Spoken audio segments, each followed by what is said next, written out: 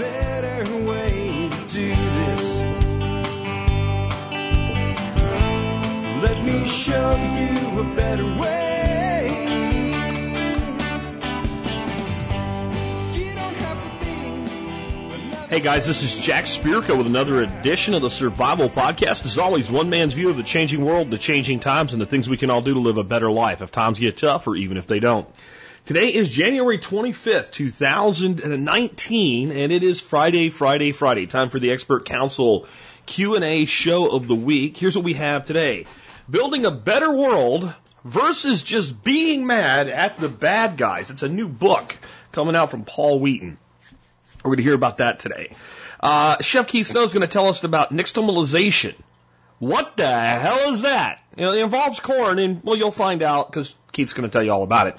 Next, we just had Doc Bones on to talk about stocking up on antibiotics, but I've heard from quite a few of you, and I sent one of the requests on to Doc saying, hey, I got Doc's book on antibiotics, and they cover an awful lot of antibiotics, and some of these antibiotics seem to kind of do the same sort of thing, or at least be used for the same conditions. If I had to pick a small list of them, because I can't afford or don't want to have all of them in my preps, what would be the most bang for the buck? Doc's going to take that one on. What about nosema in the beehive? What is that? What the heck do you do about it? The bee whisperer, Michael Jordan will tell us all about that. How about effective email list building and email marketing? We're going to hear about that from Nicole, Awesome Sauce. Dealing with ear infections in your dogs, more or less trying to prevent them, with Dr. Kelly. Lessons from the recent market correction from John Pugliano. And the tactical to the practical for long-range rifles. I got a question on, is it really a big, should you even consider getting a tactical long-range, like 308 or other caliber rifle? Or is really, it should be better to go with a good quality hunting rifle? And is there any real difference between the two? Well, I'll take that one on, and I'm going to tell you right now I'm a little biased on that one, and I'll explain why when I get to it. But that's what we're going to cover today. With that, let's go ahead and dive right on in, headlong into it. Let's hear from Paul Wheaton. I'm pretty excited about this new project that Paul has, and I think it's going to be a really awesome book. And he's going to be running it as his 8th Kickstarter. He's going to be looking for our help, and you'll hear more about that from me on how you can support him when it comes. But here's what's coming. Paul, take it away, man. Hi, Jack. This is Paul Wheaton from Permies.com. I'm here with Sean Clausen-Coop. And we are writing a book. So yesterday, Jack, I was talking to you about this book, and you said, oh, put that in the Expert Council. So here's Sean and I making our attempt to get it in here and tell you about the book and about our Kickstarter. So our Kickstarter will probably start in a week, maybe a little more than a week. We've got the beginnings of it put together, but the most important thing is that after 1 year of working on it every day, we now have the book is done. So, Sean has put in a lot more sweat during the last year than I have. I put in all the sweat like before. So, Sean, you're one of my podcast listeners, right? That's right. And so in some podcast, I mentioned something like, man, if somebody wanted to step up and take all the stuff I wrote and mash it into a book, that'd be mighty handy. And so I believe you heard that podcast and you emailed me. Yeah, I applied for the position. And out of all of the candidates, I decided you were the very best. Yeah. Of course, it was kind of a short line. You were the only candidate. That's okay. But now we have spent a lot of time on this together, an enormous track of time. And what started off as a simple thing, we kept deciding to do better and better and better. And so, wow, here it is a year later. It's been a year, man. Yeah. But the book is done. So the book is called Building a Better World in Your Backyard Instead of Being Angry at Bad Guys. Sean grabbed a bunch of articles and stuff, mashed it up into a huge book, and then we whittled it back down to just 200 pages. The book is very much for people in an apartment as well as people with a yard or with acres, and the book is divided into several pieces. So it's got 5 pieces, there's 6 parts to the book. We start off with the introduction-y kind of stuff, and then we start breaking it down. The introduction talks about the problems that most people think of And then it goes into the solutions. And so this is the big part of the book is just the solutions. And it's broken up into, the first part is general life strategies, finances, things that are like anywhere, pretty much within yourself. They don't have to do with, physical land or property. The next part is about inside of your house. And so we talk about really saving energy, not the stuff that's the greenwashing that you're told about. And I think that's a big part of the book. The next part is going to be stuff that you can do in your backyard. And so we start talking about gardens and things of that nature, and harvesting electricity, gray water systems, things of that nature. And then the final part of the book is the homesteading level. So when you can have a few acres and the things you could do. And then we start talking about poop beasts, replacing petroleum with people, raising animals, the difference between an orchard and a food forest, the wafati, natural swimming pools, things of that nature. The core of this book, what it is that we think that there is a lot of misinformation out there about problem and problems that are real. There's misinformation about real problems, and then there's also misinformation about fictitious problems. And we break these problems down into something more tangible, and then we lay out the numbers to prove what is greenwashing and what really makes a difference. In the end, the solution to most things is not light bulbs, electric cars, or veganism, but gardening. Now, we do cover a lot of other stuff like rocket mass heaters and several other things. Gardening.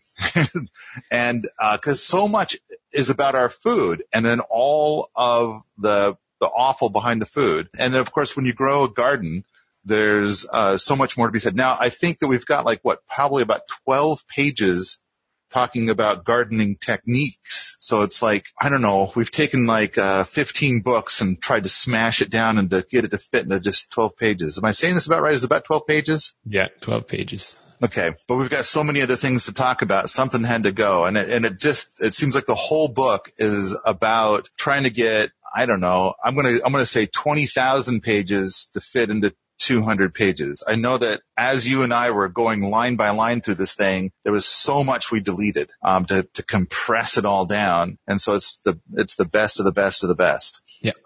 So the delete key was our primary tool in all of this. So this will be my 8th Kickstarter. And I am just super crazy nervous. So we're going to ask for $8,860. The Kickstarter isn't up yet. It should be in about 10 days. I am super nervous about getting funded at all. This is the lowest item price I've ever had for a Kickstarter. So I've had a lot of Kickstarters where I was asking for if you give me $100, I'll give you this. I'll give you this 4 DVD set for $100. So we're saying that for $10, we're going to give people 2 ebooks. And so it's $10 is the lowest ask price that I've ever done for any Kickstarter in the past. Although my last Kickstarter, I asked for $15 for my lowest ticket item, and it came in at 80,000. So there's hope. But that was a DVD, and I've made a lot of DVDs, and this will be my very first book. Anyway, part of it is that I know of people that put out an ebook a day, and it's kind of we're not doing that. This has been a whole year's worth of effort, and there's this whole thing of what if nobody likes the book? So will we get funded at all? But at the same time, when you do a Kickstarter, it gives you license to get dreamy, kind of like when buying a lottery ticket. What if everybody likes the book? What if the Kickstarter does really great? Super nervous, super excited. We're in the final run here of getting ready for the Kickstarter. The video is almost complete. I think the video looks really good. Jack asked for permission to play the audio of the video, and so I gave him permission. I don't know if he will or not.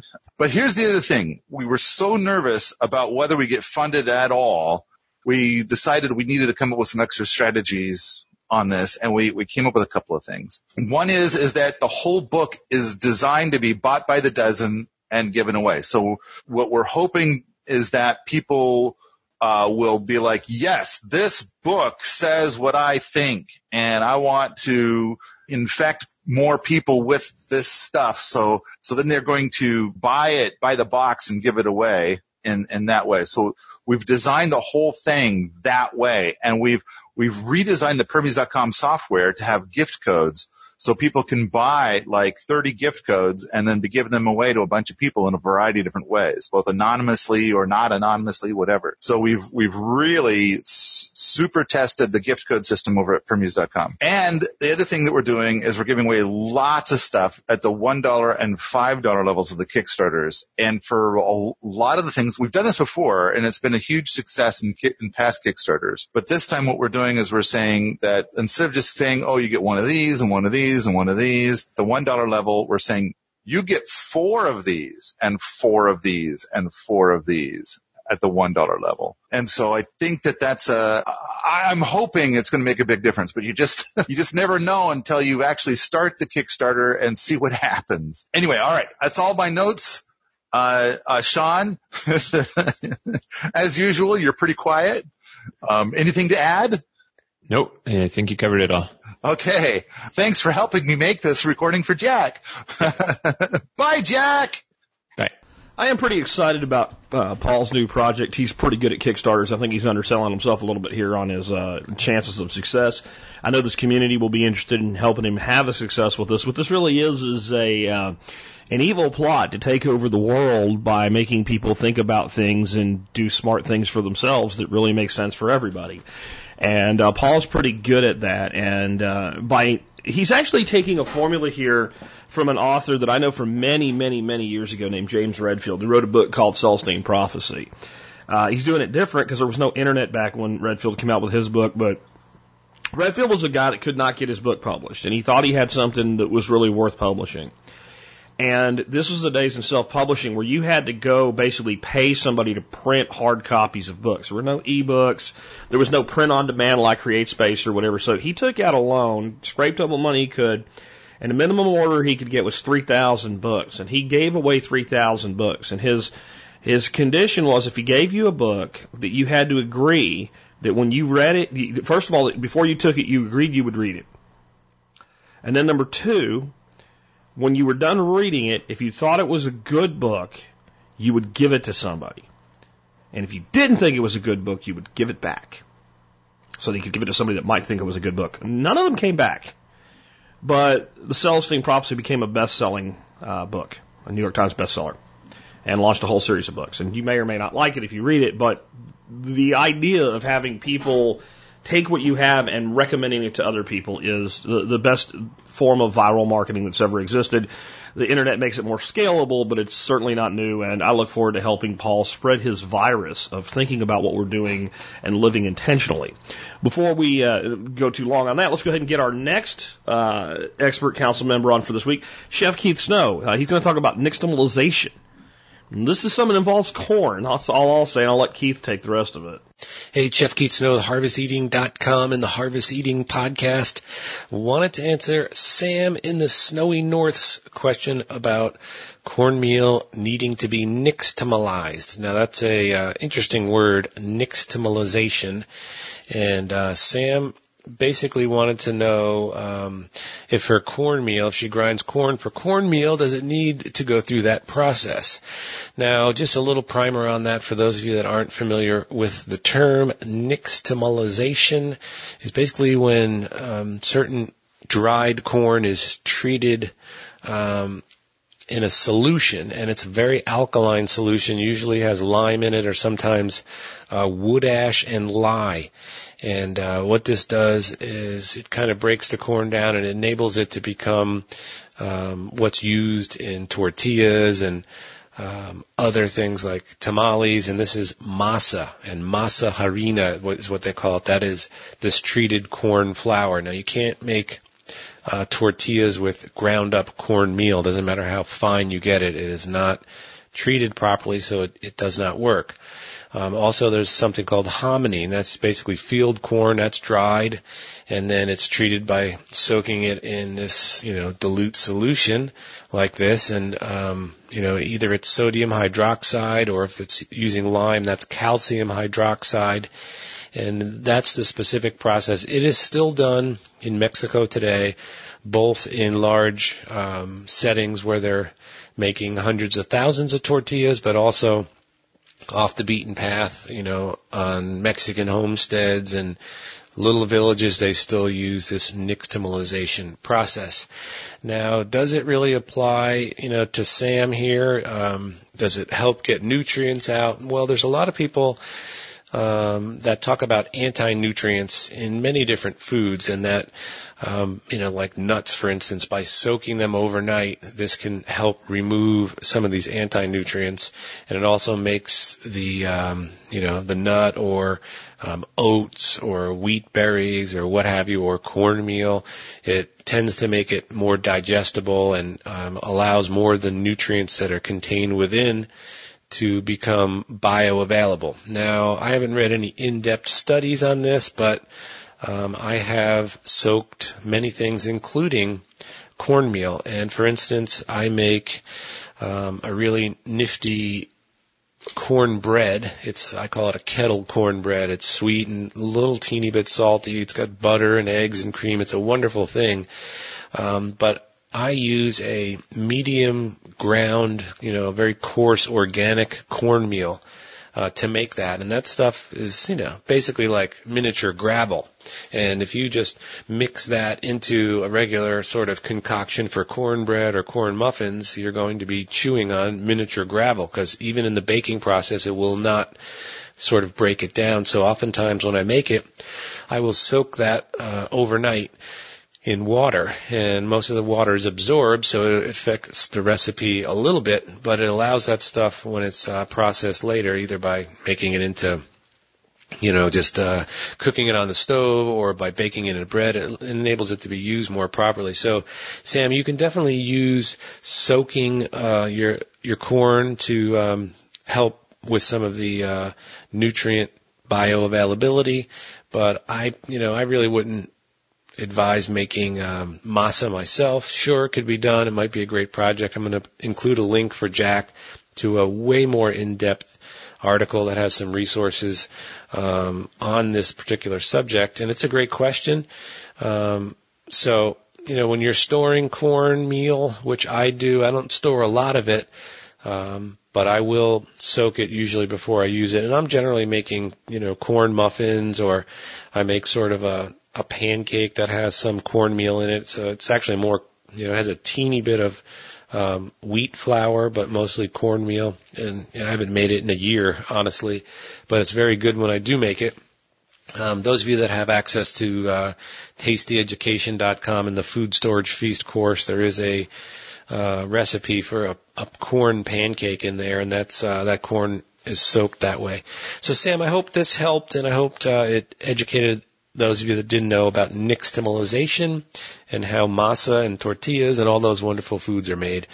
So with that, I appreciate everybody's questions. Call some more in. Jack, thanks for what you do. And everyone, check out the Harvest Eating Podcast if you don't know about it. Take care. Next up, a question for Old Dog Bones on which antibiotics, if you're going to store specifically fish antibiotics in your preps for emergency needs, give you the biggest bang for your buck. With that, hey, Doc, take it away, man. Hi, Joe Alton, MD here, also known as Dr. Bones of doomandbloom.net, where you'll find over 1,000 articles, videos, and podcasts on medical preparedness for any disaster. I'm also the co-author of the Book Excellence Award winner in medicine, The Survival Medicine Handbook's 3rd edition. Also, the new antibiotic guide, Alton's Antibiotics and Infectious Disease, and the designer of an entire line of medical kits at store.doomandbloom.net. This week's question for the expert council is from Mike L., who writes, question for Dr. Bones. I recently purchased your latest book, Alton's Antibiotics and Infectious Disease. I truly enjoyed it and have already read it cover to cover. Wow, thank you, Mike. My question is, I have noticed that several of the fish antibiotics seem to cover many of the same medical issues. They're quite expensive, so buying lots of different antibiotics is not feasible for me. If I can only afford a few choices, which 3 or 4 antibiotics would cover the widest range of issues and or give me the best bang for my buck? Thanks, Doc. Well, first, Mike, thanks for the kind words and support. Indeed, there are many ways to skin the proverbial cat, and some antibiotics will do double duty against a number of infections. In Alton's Antibiotics and Infectious Disease, the layman's guide to available antibacterials in austere settings, we discuss about 15 or so, as a matter of fact. But as you say, Buying lots of different antibiotics is pretty darn expensive, so what are the best antibiotics for survival settings if you have to narrow the list down?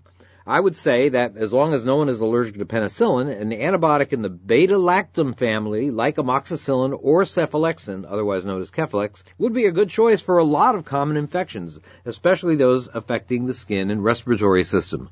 For those allergic to penicillins, an antibiotic like clindamycin would be a good choice. For infections that relate to the intestinal tract, very common issue in survival, consider antibiotics like doxycycline, azithromycin, or metronidazole. Metronidazole, or fishzole, is particularly useful for parasites like Giardia, found in even the clearest mountain streams in the U.S., and the cause of some pretty nasty intestinal infections. Stay away from alcohol, though. The combination of metronidazole and alcohol will make you vomit. A subset of 3 or 4 of these drugs that I've just mentioned will take care of a lot of issues, but you have to understand that there are many different infections that could invade your community, and one antibiotic doesn't treat all.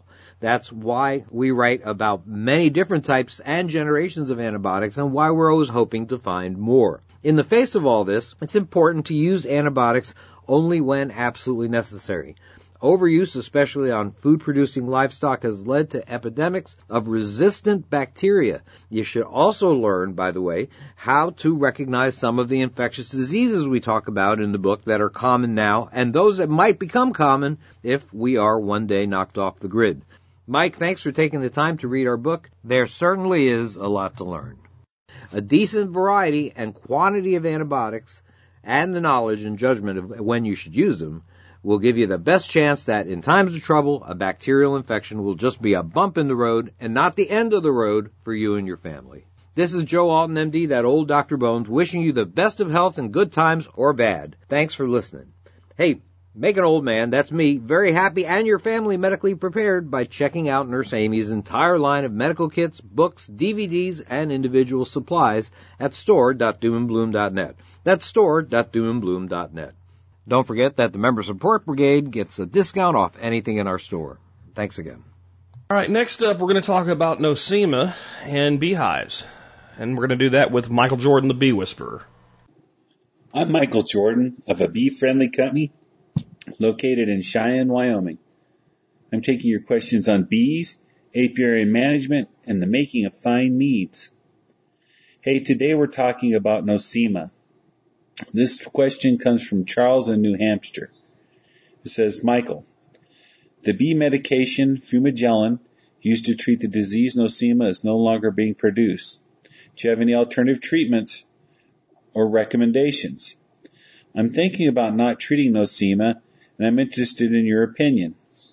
How much concern is nosema for the backyard beekeeper, and is treatment worth the time and expense?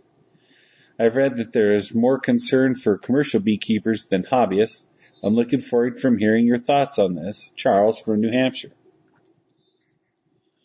Well, nosema is a microsporin unicellular parasite that affects apis. Nosema can remain dormant as long-lived spores with resilient to temperature extremes and dehydration. It may play the indirect role of colony collapse disorder, or one of the many reasons. This parasite gets in the midgut of the bee and puts a hole in it, causing the bee to slowly die. How bad is it for the hobby beekeeper? Well, not as much, as backyard and hobby beekeepers do not feed sugar solutions to their bees all the time to maintain a food source for them, such as a commercial traveling beekeeper does. This is done to do large traveling of hives and commercial bee farms. For a long time, nosema has been treated with success with fumagellin. Now that they're taking it off the market, and I've looked on the internet, and there are a lot of places where you can still get it if you want to get it and stock up on it. Now, the concern of nosema is something to look into, and I certainly don't want to give the impression that there's anything wrong with fumagellin. However, some folks have concerns that it or any antibiotic may inadvertently migrate and show up in the honey. Others are simply loath to pay the practical price of treatment. although they may pay a price later when their colonies are put to death for not having any remedies or treatments at all. In any case, it would be prudent for us to have several treatments at our disposal in order to customize or rotate the treatments and to avoid resistant strains of any single drug. Since plants produce numerous compounds in their sap and bark to resist fungal infection, the botanical kingdom may provide a pharmaceutical of potential natural nosema treatments. Lodison in 2006 tested several neutral compounds and found out that thymol and resveratrol, which comes from grapeseed skins, to show promise. Others tested essential oils. A number of beekeepers swear by feeding honey bee healthy, a solution infused with lemongrass and spearmint oils and so many different things, is a syrup and sold by many bee companies. A study was done to evaluate the effects of fumagillin, thymol, honeybee health on the honeybees infected with nosema. Productive treatments of nosema disease were evaluated by examining both mortality and the spore production with caged honeybees. Bees used in the study were shaken from the frames of uncapped brood and then taken to hives visually free of nosema infection. These bees were then chilled with ice water, placing cages, and immediately affected through gravity feeders at the rate of 4,000 spores per bee. Treatment began 3 days after the inoculation. Dead bees were removed and counted every day. 23 days after inoculation, 10 to 15 bees were removed, abdomens were crushed, and spore counts were done. Although the treatment greatly affected mortality of the bees, plus or minus. The studies done were done by the Sustainable Agriculture Research and Education and the United States Department of Agriculture. The bees that were treated with thymol and honeybee health were found to have rates of mortality similar to unaffected bees, which is a plus. Fumagillin improved mortality, but did not do anything to the infected and unaffected bees. Everything else showed a no-go. Honeybee health had no effect on spore production.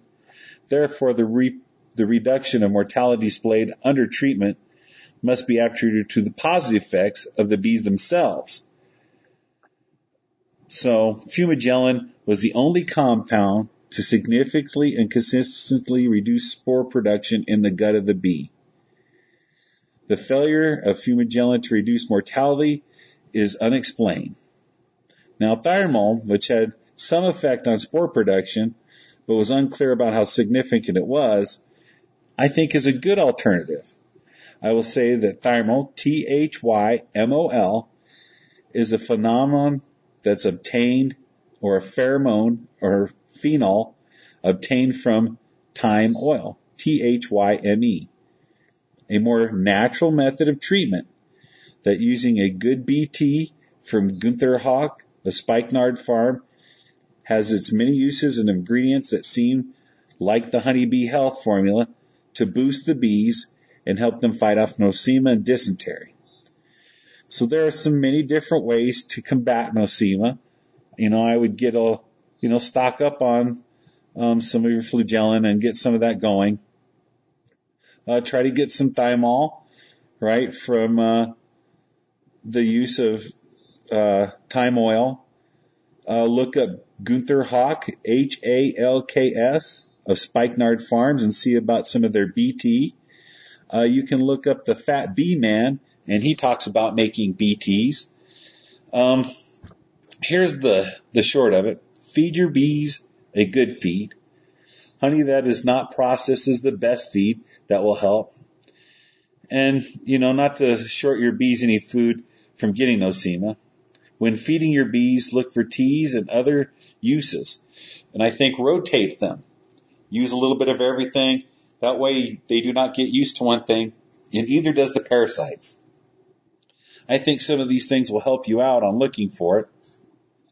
I don't think it's a big problem with hobby beekeepers. I think it's when you're overextending and feeding your bees a lot of just plain corn sugar. That the bees, it's very hard on their gut, and then once they get the infection, penetrates them, and it slowly decays and destroys your hive. So I think those are some great things to think about. This was a great question to come about. Anything that has to do with infectious diseases inside the beehive is very, very hard to diagnose. It takes a lot. As a human being, when we have a problem, we're able to go to the doctor and tell them what the problem is, and they're able to go through some measures to see what they can eliminate and what causes it. When it comes with insects and animals, even veterinarians have a hard time distinguishing some things, and it takes a little while for treatment. And then sometimes by trying to find those treatments, we do lose our beehives. So I would just say keep up with your bees, keep checking them 9 to 11 days. There are different forms of nosema, and some of them cannot be cured. So I want you to kind of think about that feeding your good bees, checking them every 9 to 11 days, seeing a consistency or non-consistency is going to help you with your daily regimen as well as your monthly timetables to see about brood breaks, when to inoculate, when not to. Doing these things when you see what time the flow of nectar is and when it's not, and when you need to feed and when you don't. These things are going to help you control your bees more. Nosema disease is very, very deadly. But with constant interaction, watching your bees and feeding them good feeds, you shouldn't have a problem. I'm Michael Jordan, the Bee Whisperer, telling you to get your honey from a beekeeper you respect. Get it from a small cottage company for a better product and help somebody start out.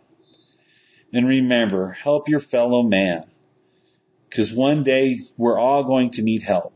Next, I know many of you guys out there are building businesses, getting your side hustle on, taking those steps to increase your financial sustainability and financial resiliency by diversifying your income stream. Some of you guys just want a side hustle to be an extra source of income. Some of you want to build it into a business. Some of you want to go headlong. And a lot of you guys now have successful businesses. And a key critical part to any business today, I don't even care if it's mostly an offline business, is follow-up marketing through email. It is the most effective and scalable marketing solution available.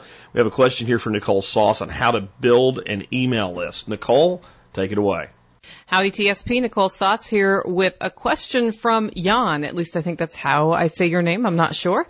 The question is, what platforms/tools do you recommend for building a register of email addresses? Details. My wife has a business in the horse riding industry. She visits her clients in person, primarily to try out and sell saddles and related equipment. She also serves as a consultant for clients and suppliers, since over the years she's developed a unique expertise in the field. By now, she has a lot of very loyal, satisfied customers and valuable contacts, and is respected among her suppliers. We've manually collected data about our clients, mainly to send them invoices. How do you suggest we make the best use of this information?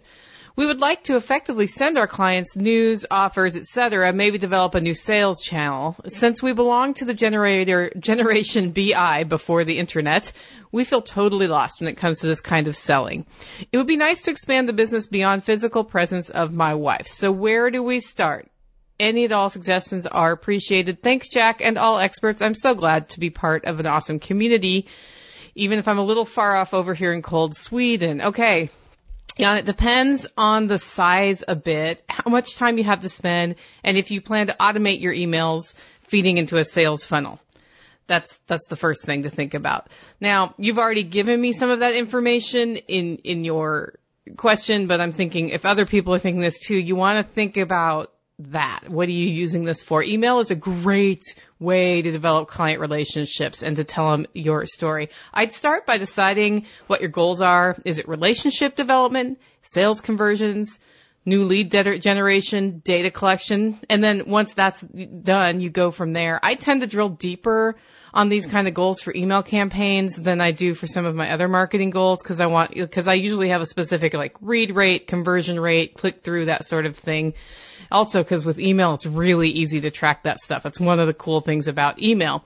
The biggest mistakes I see in emails is not delivering as promised, whether that's a monthly newsletter and you're not consistent, or the content is crappy, because crappy content's not very good. It's not going to get you anywhere. Or the biggest offender I see is the schmarmy, salesy emails from hell. We've all gotten them. We all delete them. They're hard to look at. Don't go there. So there are a couple of options out there of things you can choose. It sounds like your current plan is really relationship development, which is a good way to start. I think that's the best way to start with email.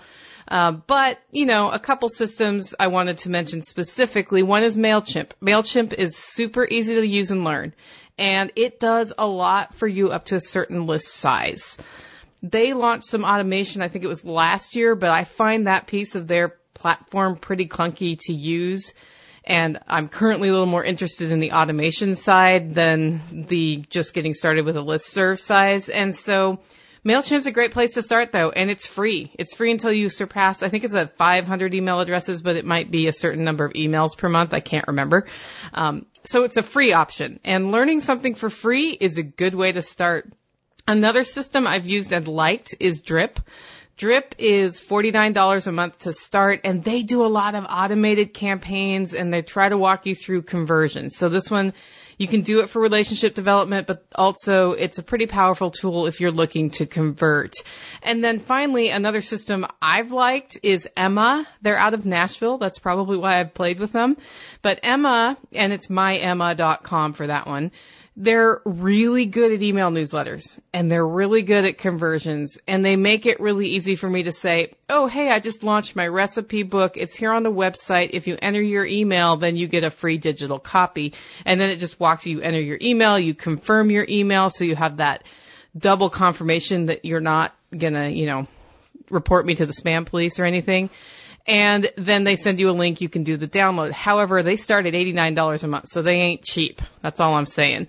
So with your current plan being relationship development with your current clients, I would consider the following simple approach just to get started. And as you figure out how you're going to use this tool, because you're also learning to ride the horse, right?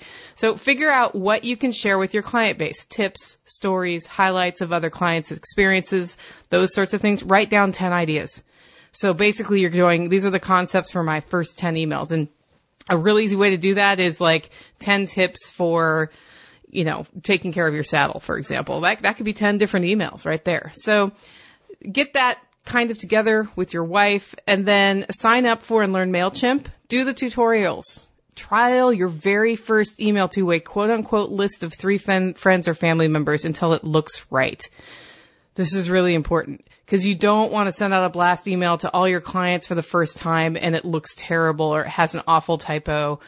It's happened to people, but when you pull the trigger on that first email, there's a little icon of a monkey's finger going down and it's sweating. And I'm always sweating a little bit too because I'm like, what did I put in this email that I haven't seen no matter how many times we looked at it? Anyway, make it clear in that first email that the purpose of this outreach project is whatever it is, to share tips with your clients or to give them a newsletter with updates, whatever your purpose is, and how easy it is to unsubscribe. Because if you import all those emails you have and they haven't organically signed up, you're more likely to get tagged as a spammer. If you get tagged as a spammer because people are like, hey, I didn't sign up for this, what gives, then MailChimp will shut you down and you lose everything. You lose your lists. You have to go argue with them to get back up and running. They also get grumpy if too many emails on your list bounce because they don't want their system, because they're sharing a server with everybody else's lists who are also using MailChimp. They don't want to be tagged as a spammer and have all of the other email campaigns from all their other clients also bounce. So a trick I use is I will use another free system or a trial on another system like Constant Contact or something else to send an email first and see what bounces. And it may just be an email that doesn't say much. It may not obviously be for me. I just want to clean up that list. That's probably cheating, but I have been known to do that. And Jan, over time, this method of communication will become natural for you, especially if you already correspond with them via email one-on-one. You may find yourself looking to fold this then into more of a sales conversion, as you mentioned, and that's pretty easy to do.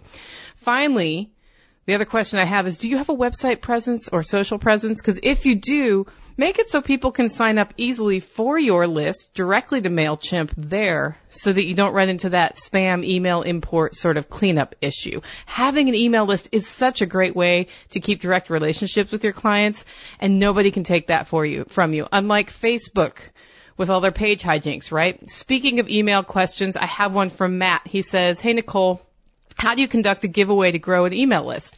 I'm working on growing my email list and want to explore some options. I'm familiar with digital product giveaways.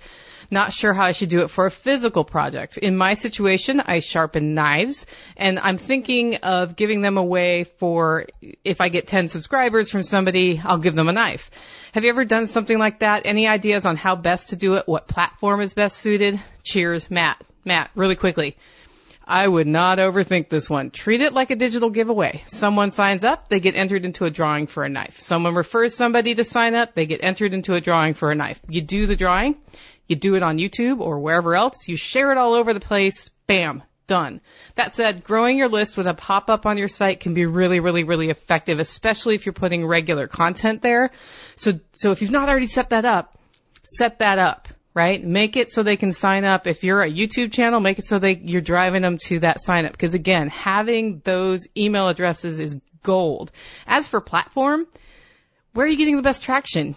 Use those. All of them. If the answer is all of them, use all of them. And I'm with Jack on the Instagram thing. Lots of interaction is going on there. I've also ignored it for a long time because I don't have a lot of things to take pictures of. And then it turns out I really do. So, a visually oriented business like a knife business could do really well there. Okay, guys, I am ready for a cocktail. Thanks for your questions. Keep them coming. You can always find me over at livingfreeintennessee.com. Make it a great week. I just want to throw something in here. I think there's a lot of people that kind of feel like email marketing doesn't work for companies that just sell product. Like, I use email because every day a significant portion of my audience gets an email that says, "Hey, here's all the new stuff on the blog."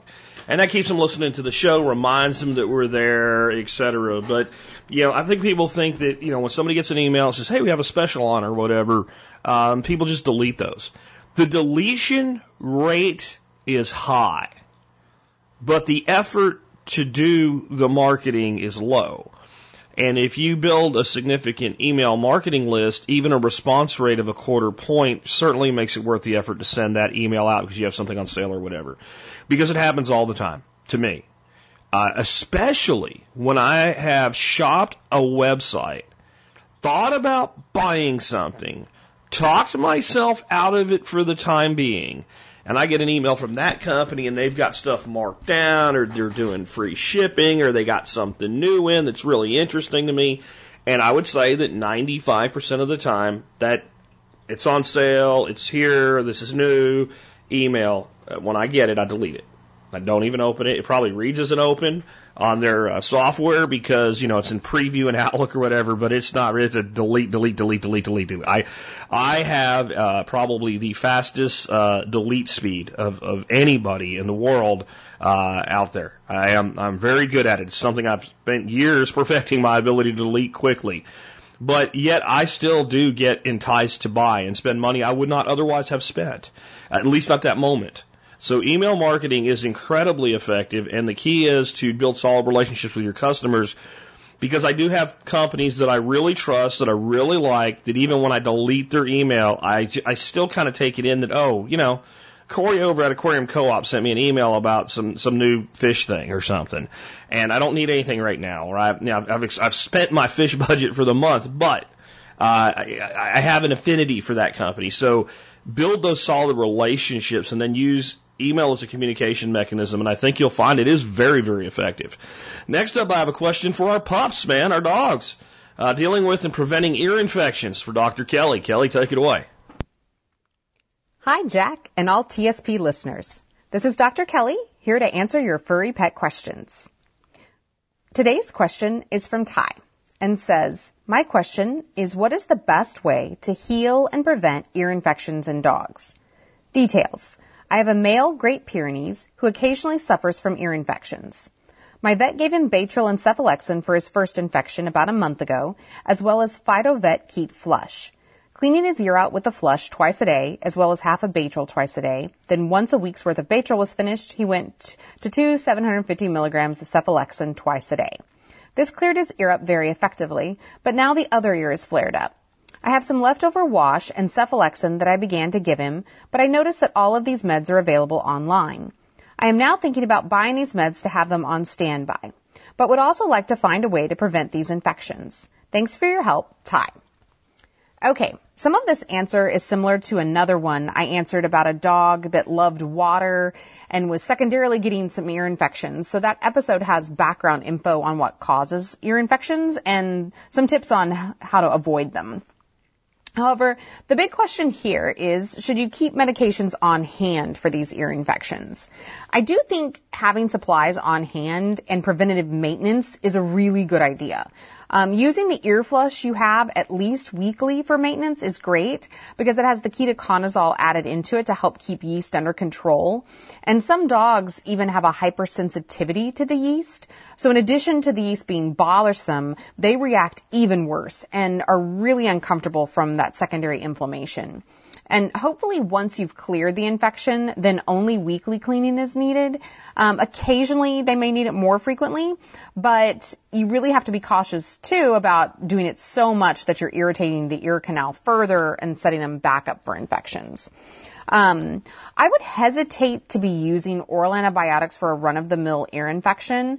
Certainly if your vet had seen it and knew, was able to diagnose exactly what was going on there, it may have been necessary. Oral antibiotics often have trouble getting to a high enough concentration in the ear canal, though, and they often don't come into play unless the middle ear is involved, and sometimes not even then, depending on who you talk to.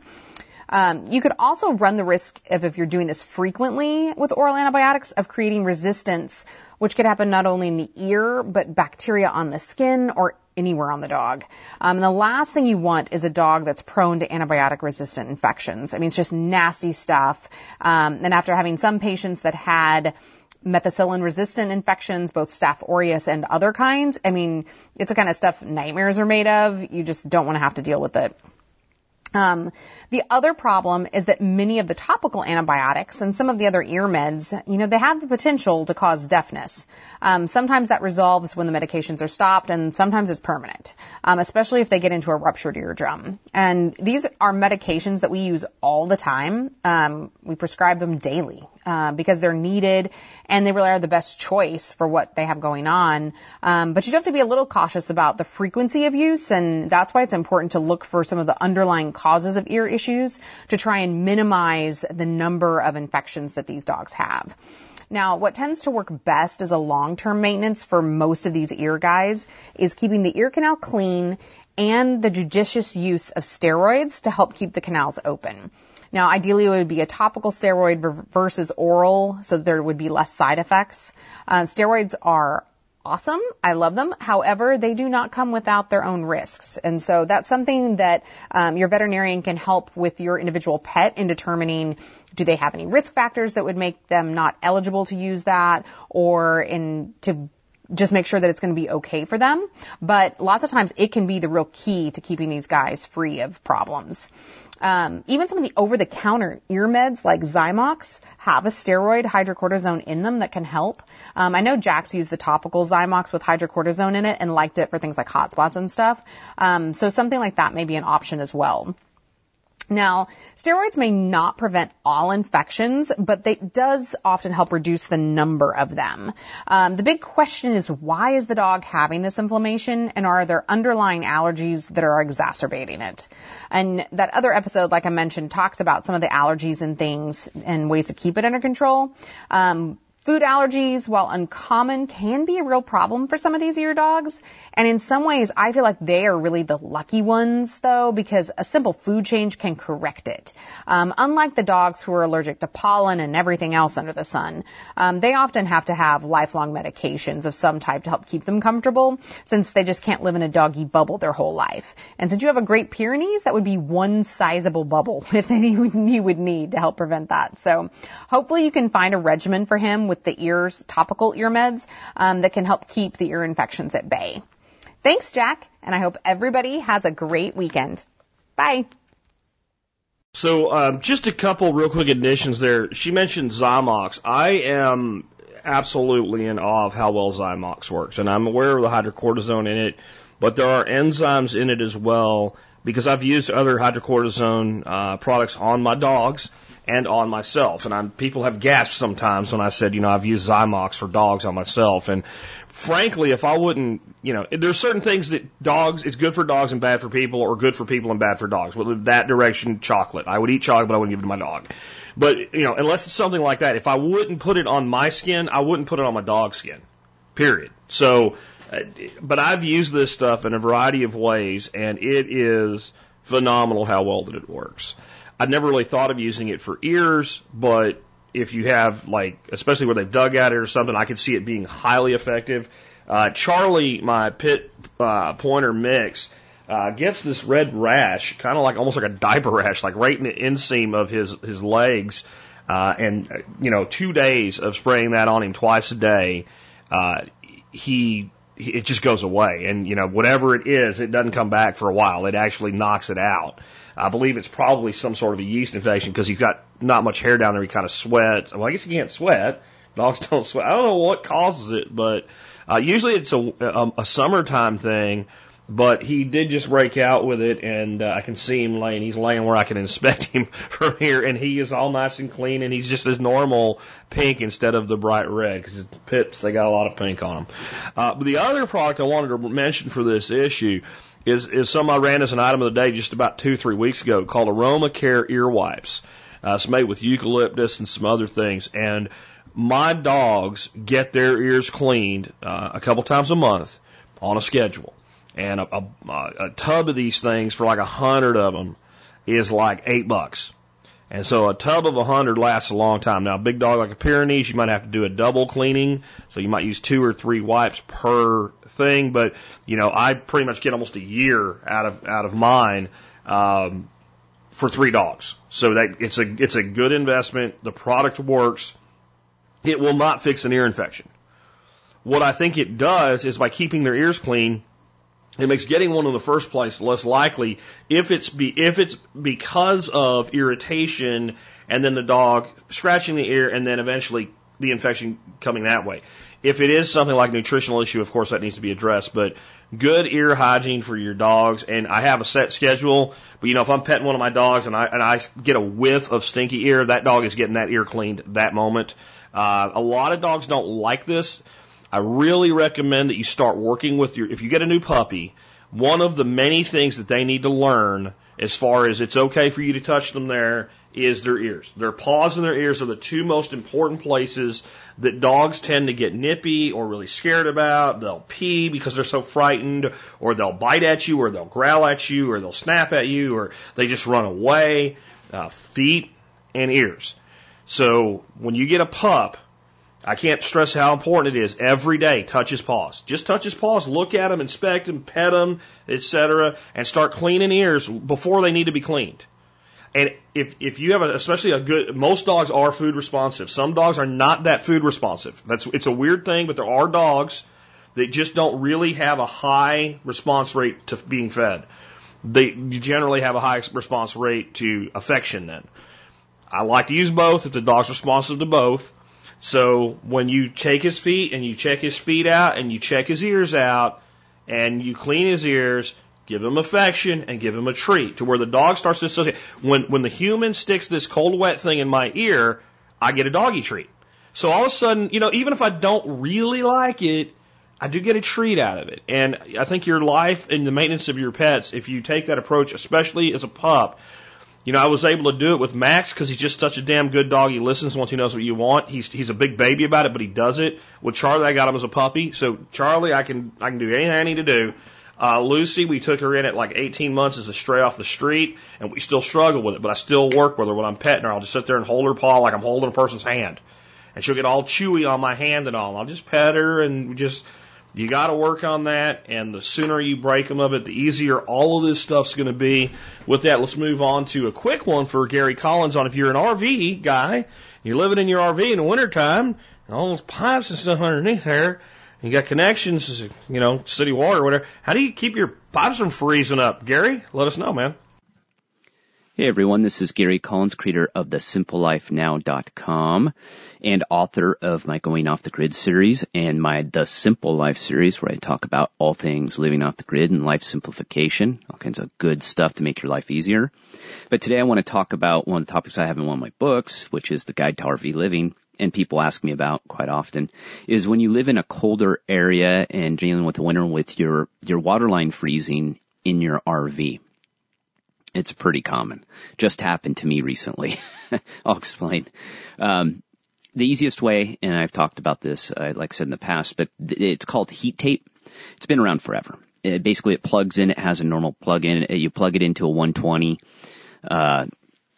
It's just tape that goes, a line that goes around your pipe, your water line, and it keeps it warm enough so it won't freeze.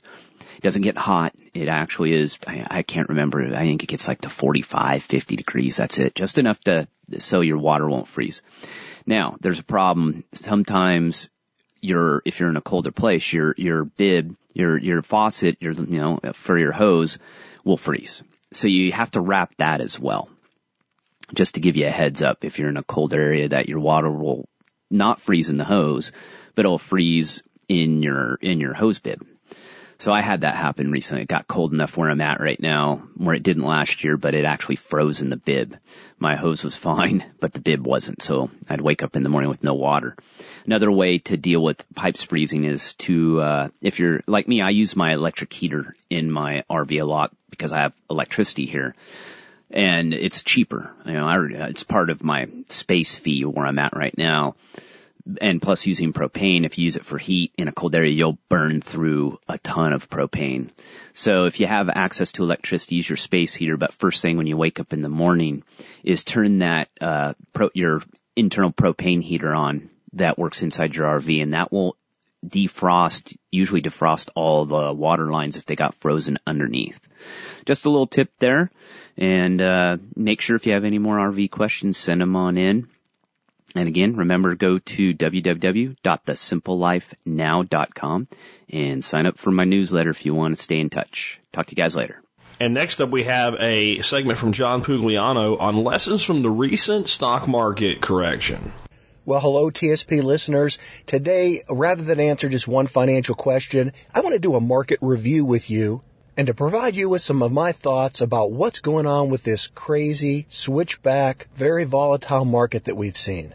Just last month, December of 2018 was one of the worst Decembers on record for the stock market. In fact, you've got to go all the way back to the Great Depression to find more of a point drop in the S&P 500. And yet, as we start this new year and we're about to wrap up the month of January so far is shaping up as being one of the best stock markets we've ever had. So how can this dichotomy be taking place? Well, number one, volatility in the stock market is not unusual. In fact, what is unusual was the relative calm we had in 2017. That year was one of the most stable the stock market had ever had. And that's very unusual. Now, that party started to come to an end in 2018 for a lot of reasons, political instability being one of them, but primarily the real fear and trepidation in the stock market, and not only in the U.S. market, but across all international markets. The big fear has been that the Federal Reserve will raise interest rates and start reining in some of this liquidity from the monetary system. What I find interesting in all this is that despite the fact that the Federal Reserve has been raising interest rates and has been tightening, we still saw the S&P 500 make all-time new record highs just 3 months ago back in September of 2018. All this enthusiasm has been taking place because of the record amount of profits that are occurring on Wall Street. The final numbers aren't in yet, but we're going to probably finish up 2018 with something as high as maybe a 23 or 24% increase in corporate profits. Make no mistake, that's what's driving the stock market. It is based on fundamentals. Now, everybody knows that this much juicing of the economy can't last, and this huge increase in corporate profits has all been attributed to the corporate tax cuts. And we know that there's a diminishing effect and that profits won't be as high in 2019 or in 2020. The real question, the real uncertainty, is where will growth eventually stabilize at? Will it be 5%, 6%, 9%? No one really knows. It looks like the number for this year will come in somewhere around 6.5%. For an economy where the GDP is only likely to grow 2.5%, that's still a really fantastic number and good news for Wall Street. So if that's the case, why do we see all this volatility in the stock market? Well, let's go back to September 2018. S&P hit an all-time record high, and within a couple weeks, Jay Powell, the chairman of the Federal Reserve, came out and he made a statement in regards to the Federal Reserve continuing their policy of monetary tightening and raising interest rates. And what he said was that rates were still far away from neutral. A neutral rate being the amount that neither stimulated the economy nor penalized the economy. Wall Street took that as a very negative sign, fearing that interest rates were going to go up several more percentage points. As a result of that, over the next 6 weeks, the markets moved down close to 10%. Then when we got into December and the Federal Reserve had their last interest rate meeting of the year, they went ahead and they raised interest rates for a fourth time. Now that in and of itself really didn't spook the stock market because investors were expecting that. But what did scare the market was the strong language that the Federal Reserve used. And I think that they used that language to show that they were tough against President Trump. Trump has been berating the Federal Reserve for the better part of the last year, saying that they were crazy, that they were out of touch, they were out of control, and they were going to ruin the economy. Well, I think the Federal Reserve didn't look like they were backing down to Trump, so they used some strong language saying that they would be on schedule to continue raising interest rates aggressively into 2019. And from that first week of December when they made that announcement until Christmas Eve, the market went on to drop another 10%. And yet here we are a month later and the S&P 500 is up 13%.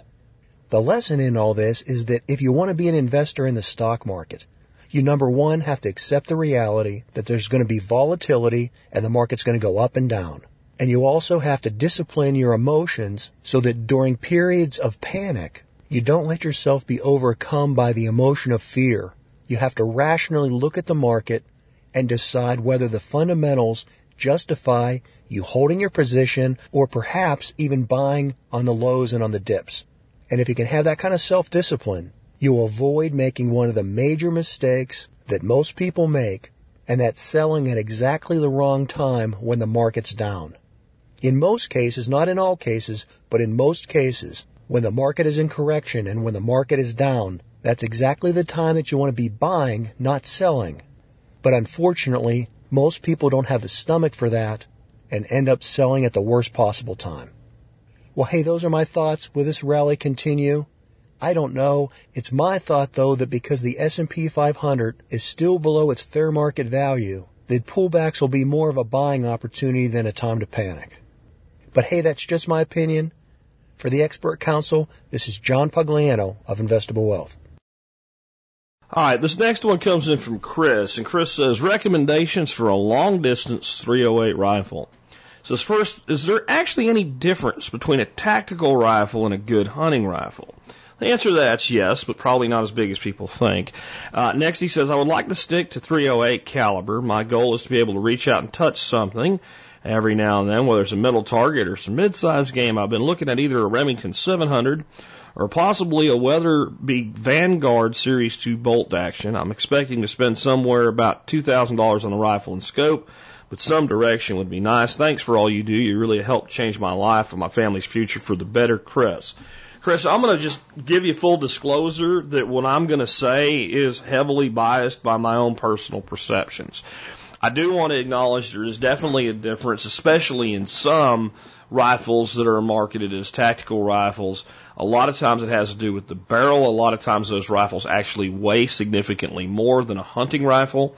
There are certain stocks that are kind of tailored more toward the tactical market that are even, let's say, more rigid and reliable and less likely to have fluctuations as some synthetic stocks that are marketed more as hunting stocks. There is a whole litany we could go into to certain tactical rifles with amazing things that have been done to them, and special trigger jobs and all kinds of other stuff. And in the end, this is what I really believe. For about 99% of the time, it doesn't matter. It doesn't matter in the real world. of what people are really going to do with the rifle that they're going to own. Now, there is an entire cult following of true long-distance shooting that pushes caliber and shooter to its limit. And it is a fascinating world. And as you get further and further out to the limit, the more and more little bitty incremental things matter. Where it makes sense to go from a $1,000 scope to a $3,000 scope. Where it makes sense to go from a $500 rifle to, instead of a $1,000 or $1,500 rifle, a $5,000 rifle. Unless you're really good, and unless you're going to dedicate the time to becoming better, there are very few people who will exceed the capability of a good scope on a decent hunting rifle like a Weatherby or a Ruger or a Remington or a Winchester. Very few people where if you're missing that shot, it's the equipment. If you had better equipment, you'd be able to make that. There's very few people. The next thing is, I am not a fan of super giant scopes that can let you see a gnat's ass a mile and a half away. Unless you're in that world where you're really going to, like, if this is just like an idea, I'd like to be able to do that. And I'm going to go out and shoot some places where I can get out 300, 400 yards. Well, then, you know, like you said, like I'm saying, that type quality that you're looking at, I think is all you need. If you're going to work on becoming a 1,000-yard marksman and you're going to dedicate, and I know some people that do it. I know one through a friend and I know one directly that they have put thousands and thousands of dollars, but more importantly, they've put hundreds of hours and dedication into becoming able to make those shots. And even those guys, I'm going to tell you right now, except for the most extreme ranges, if you put a setup like I'm going to describe here in their hands, they're damn lethal out to 500 meters, at least, minimum. Next on a 308. The 308 is one of the most phenomenal rifle cartridges out there. It's basically a shortened version of the 30-06, which is probably my favorite all-around cartridge that there is. There are some limitations, and there are places like, you know, a 338 Lapua Magnum and stuff really kind of takes over just on time of flight, especially on game, let alone knockdown power when it gets their penetrating ability, etc. And to me, and I know somebody's going to write me, and you don't know, some guy shot a deer at 1,285 yards with a 308, he was doing it offhand, and he was doing it backwards through a mirror, or whatever. In general, I consider the 308 pushing its limits on game at about 500 meters. Maybe exceeding its limits in some instances, okay, even with, you know, an overall good shot. One of the reasons is the flight time of the round itself as it sheds velocity. And a second longer flight time is forever and a day in that world. So I don't think it makes a lot of sense if we're going to be talking about becoming an 800 or 1,000 yard or 1,200 yard marksman to be doing that with a 308. Again, I know it can be done. I understand that it can be done. I get that it can be done. I respect you if you're doing it. But the way this question is asked a lot more casually, I don't expect that to be the case here. So it's very hard for me to say, go out and tacticalize yourself for something like this. If it was me, and I was looking for a scope to kind of start out with, and I wanted to go high end, and I wanted to give myself greater long range capability, and I wanted to give myself more magnification than I typically give myself on my rifles. I am a big believer in scopes that run somewhere from the low end of 1.5 power to the upper end of 9 power. I love me some 2x7. I really do. If I want to go above and I want more magnification, then I'm going to look at the Leupold VXR Patrol in a 4 to 12 by 40 configuration. It's a bit bigger in frame and size of a scope than I generally put on one of my rifles, but it's not that out of line. It's not much bigger than a typical 3x9, which is kind of the most common thing out there. It doesn't weigh a lot. It doesn't have a giant-ass objective that's so big you need special rings to keep it from hitting the barrel of the gun, and have all kinds of funky things. It does have adjustable turrets where you can, as you're practicing and learning and needing to come up a couple clicks or back a couple clicks, that you can adjust those turrets. So, I mean, that's great on that. I love the reticle. It's a Fire.G reticle. They're basically, instead of mil dot, they're little hashes. And I like that a lot more for working with distance shooting and reticle adjustment. as far as, Kentucky Wind is basically using those reticles to tell you things because they're smaller than a mil dot, and at longer ranges, to me, the mil dot generally covers up too much of the target. I kind of see it as fairly outdated technology, honestly, at this point. There's better ways to do this. And that, I'm not going to give you a list of scopes. That's where I would look, and that keeps you well in your budget going there. And you are not going to find fault with that scope. Unless you want to go to a 16, you want to go to like a 6x16 or something like that, or, I don't know, you want 24, magnification or whatever, and you get in these larger scopes. And you can do that if you want to. But there's a couple reasons I feel this way about this subject. Number one, when I was in the Army, all the way back it was a long time ago, we consistently shot 300-meter targets with M16 rifles. Shooting at targets that were about the size of a man from his belly button to the top of his head with iron sights at 300 meters. And pretty much I could hit that target every time as long as I could see it. If it had enough of a silhouette where I could tell where it was with those old sights, I could hit it. And I understand as you get older and your eyes change, and God knows mine have, and I'm blind in one of them anyway to begin with, and always have been. But the optical scopes certainly help with identifying targets, being able to know you're on the right part of the target, being able to see in low light. I shot a deer a few years ago with a Ruger in 357 with a scope on it that if I didn't have that scope, I just couldn't take the shot because it is starting to get dark and I didn't have the light to be able to. So I get scopes are useful, and I have them on most of my rifles, and I'm not anti-scope. I'm just saying, if you can hit the torso of a man at 300 meters with combat sights on an M16 that's so damn old that somebody probably carried it in Vietnam, then we probably don't need as much as we think we need to be able to hit a deer at 350 yards. We probably don't. And a 12-power scope will get that done all day without being honking huge. And I've been on some hunts. I hunt a lot of ranches and stuff like that in Texas where you pay to hunt. So inevitably you end up there with people you do not know. Maybe they can handle 16 hunters on a week. And so you might be there with a few guys and a bunch of people you don't know. So you see a lot of equipment. And I see a lot of people, with these black tactical rifles, and they've got these scopes with this freaking sunshade almost as long as the damn barrel, and objectives that are adjustable, and it just, they have, they have more money in a bipod than I got in my gun. Flip up covers, and flip up covers I like. There's a good place for them. They keep, but it's almost like they just want to be like in a movie where they're flipping stuff down and flipping stuff up and putting stuff together. And I shot a deer last year at 50 yards on a full run, on a bounding run, with a 308 scoped rifle sitting in a metal office chair. And I was pretty proud of that shot. Some people didn't understand why. I'm like, well, you need to try doing it. You need to try that shit, shooting a deer on a full bound and a bounding run, up and down. And that rifle is a cheap Savage. I don't even remember exactly how I got it at this point. I think it was about $250 in value when I got it. It's got a Simmons 4x4 scope on it that ain't worth but about $100 brand new, and a set of rings that are probably $20 rings. And if that rifle had been set, as a 3x9 scope, if I had that scope on 9 power, there's probably no way I could have made that shot. I wouldn't have had enough field of view in the scope to make that shot. And if I was like some of these guys I see going out to these deer blinds, and they've got a freaking feeder 75 to 100 yards away from a deer blind, and they got a 24 power scope and this tactical blacked out rifle, there's no way, with a bipod on it, there's no way I could have made that shot with that rifle.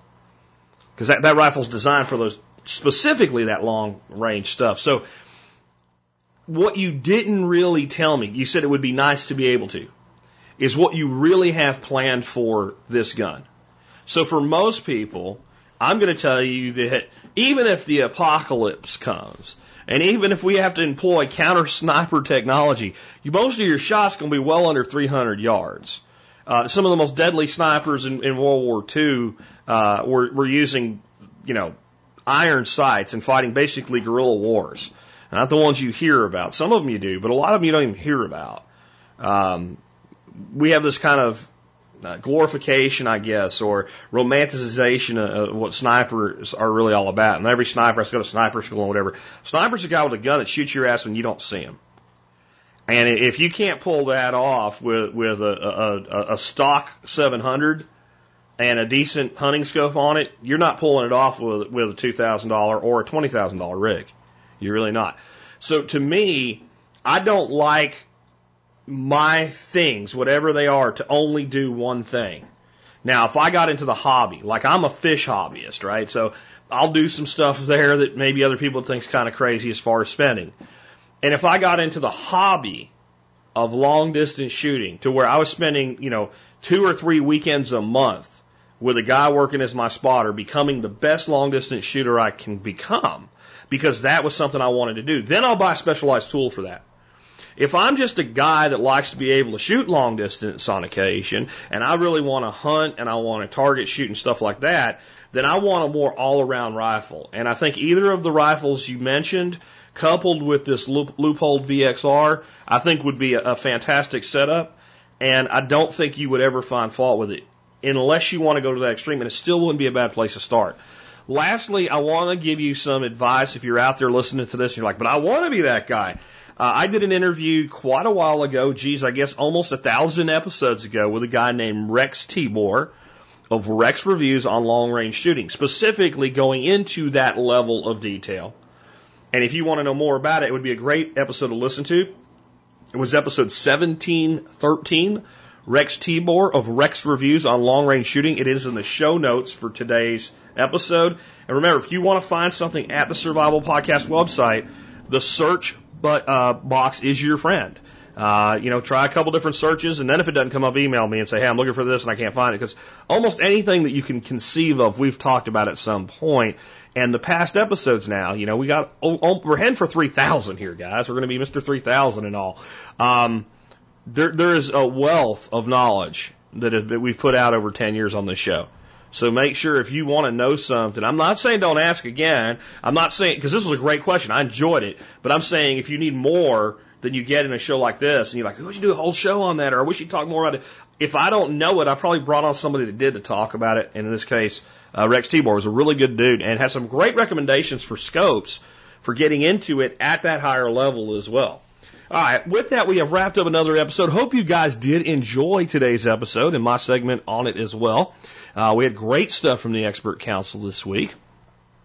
With that, I want to remind you guys, if you like the show and the work that we do, you can help support us by doing your online shopping at tspaz.com. T-S-P-A-Z. You go to tspaz.com and you just shop from there, and as long as you start there, you help us no matter what you end up buying. But you can see all my reviews.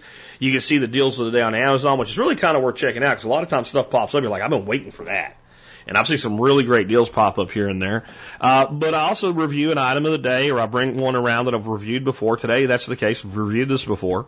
But is the Kunrikon Julienne Peeler. Now, the reason that I like this thing so much is, number one, it's about the highest quality you can get, and it's still cheap.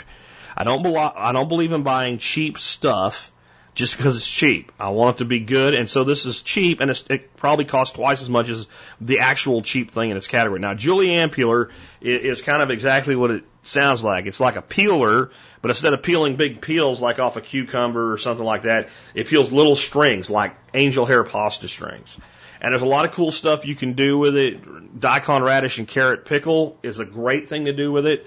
Adds a lot of crunch to your food, a lot of flavor, but my favorite thing to do with it is make something called zoodles. And that means basically making a zucchini noodle. And I give the whole process in the write-up today. If you want to go check it out on how to make zoodles, there's even a video that shows how to do it. And this is a great way to add a noodle-like thing to your diet and keep your carbohydrates down. And it's done a lot for us. There's a right way to do it. There's a wrong way to do it. And I would say this, you should go watch this video if you already own a Julienne Peeler and you don't need to buy a new one. If you have something called the Spiralizer, which I really like, but I don't want another bulky thing in my house, you should watch this video. If you go to the grocery store and you buy pre-noodleized zucchini or other squash or other things, you should go watch this video, because it shows you how to use salt to make the texture a lot more like a noodle than a mushy piece of squash. And there's a right way to do it, and there's a wrong way to do it, and I show you the right way to do it. And if you try it, you'll never do it any other way. So check it out. Again, it's the Kunrikon Julienne Peeler item of the day. You always support us by doing your online shopping at tspaz.com. Brings us to our song of the day, and we are at the end of railroad or train song week. And I got a song to you today by Gordon Lightfoot. This song is called the Canadian Railroad Trilogy, and this was a very well-known song in Canada. It was written in the 60s, I think, for a documentary series on the railroads in Canada. I think it's 67, if I remember right. I looked it up on Songfacts, and I couldn't find much more about it than that. But when you listen to the words, it becomes really evident what this song is. It talks about the way that North America was before there was a railroad. Well, before there was the white man in North America, when it was just native peoples. It even really, if you listen to it, it kind of harkens back to before even they were here, when it was just emptiness and no people and animals and wilderness, and that's all that it was. And it kind of takes a trip through time and how the railroads were built, and that expanded a nation, in their case Canada, but of course it was the same here in the United States. And it was the railroad that made settling the entire nation possible. Because you're only going to do so much with covered wagons. A lot of the whole crossing the country in covered wagon was there was infrastructure and resources on the West Coast. You need to get through there because there wasn't nothing. But once the railroads came, then you can start having towns, and you hear a lot of that in this. And it really hit me, and I can't confirm this because I couldn't find much information on the song itself. Trilogy doesn't really make a lot of sense here unless you look at it this way. You have the time of the railroad, or time before the railroad, the time of the railroad, and the time after the railroad was really necessary, after its heyday.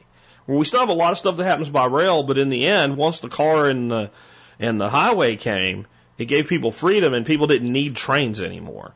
And that started to lead to the downfall of the glory days of the train. And most train songs are about that.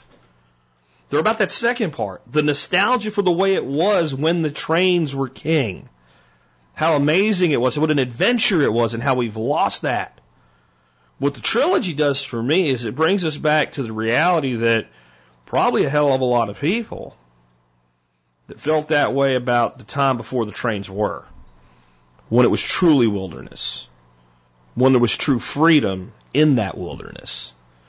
And that brings us to a kind of a circle of life type moment where we realize that for everything that we wax nostalgically for and wish was still here or wish was still that way, there was a time before it was, and somebody else probably waxed nostalgically for that.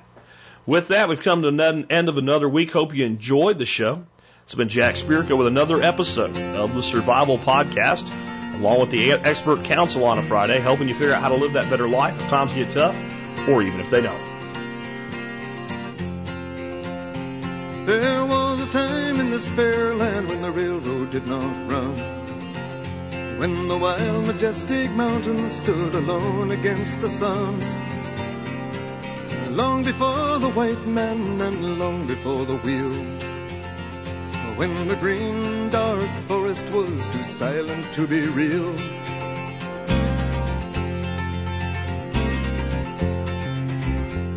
But time has no beginnings and the history has no bounds. As to this verdant country they came from all around. They sailed upon her waterways and they walked the forest tall, built the mines, the mills, and the factories for the good of us all.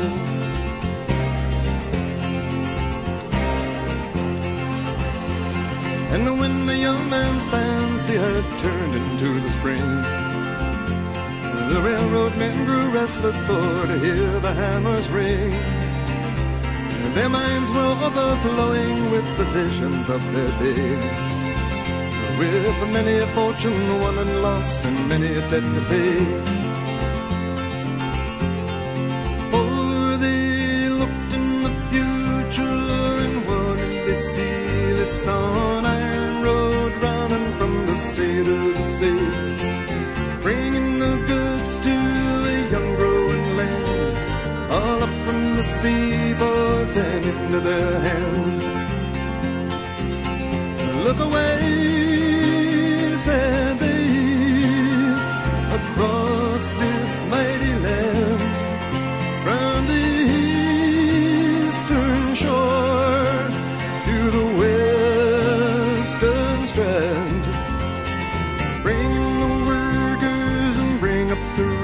we gotta lay down the tracks and tear up the trails. Open your heart, let the lifeblood flow. Gotta get on our way, 'cause we're moving too slow. Bring in the workers and bring up the rails. We gotta lay down the tracks and tear up the trails. Open your heart, let the lifeblood flow. Gotta get on our way, 'cause we're moving too slow. Get on our way, 'cause we're moving too slow.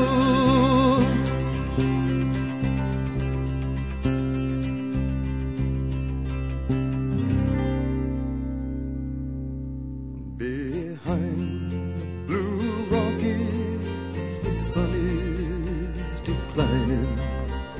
The stars, they come stealing at the close of the day. Across the wide prairie, our loved ones lie sleeping. Beyond the dark oceans, in a place far away, we are the navvies who work upon the railway, swinging our hammers in the bright blazing sun, living on stew and drinking bad whiskey, mending our backs till the long days are done. We are the navvies who work upon the railway, swinging our hammers in the bright blazing sun, laying down track and building the bridges, mending our backs till the railroad is done.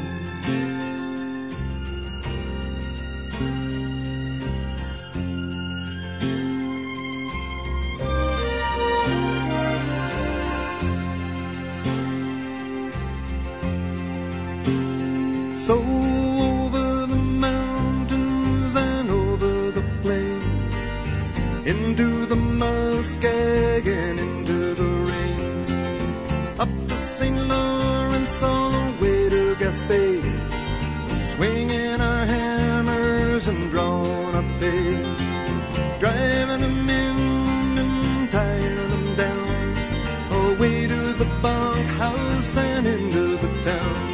$1 a day and a place for my head, a drink to the living, a toast to the dead. Oh, the song of the future has been sung. Oh, the battles have been won. On the mountain tops we stand. Oh, the world at our command. We have opened up the soil with our teardrops and our toil. Oh, there was a time in this fair land when the railroad did not run, when the wild, majestic mountains stood alone against the sun. Long before the white man and long before the wheel, when the green dark forest was too silent to be real, when the green dark forest was too silent to be real, and many are the dead men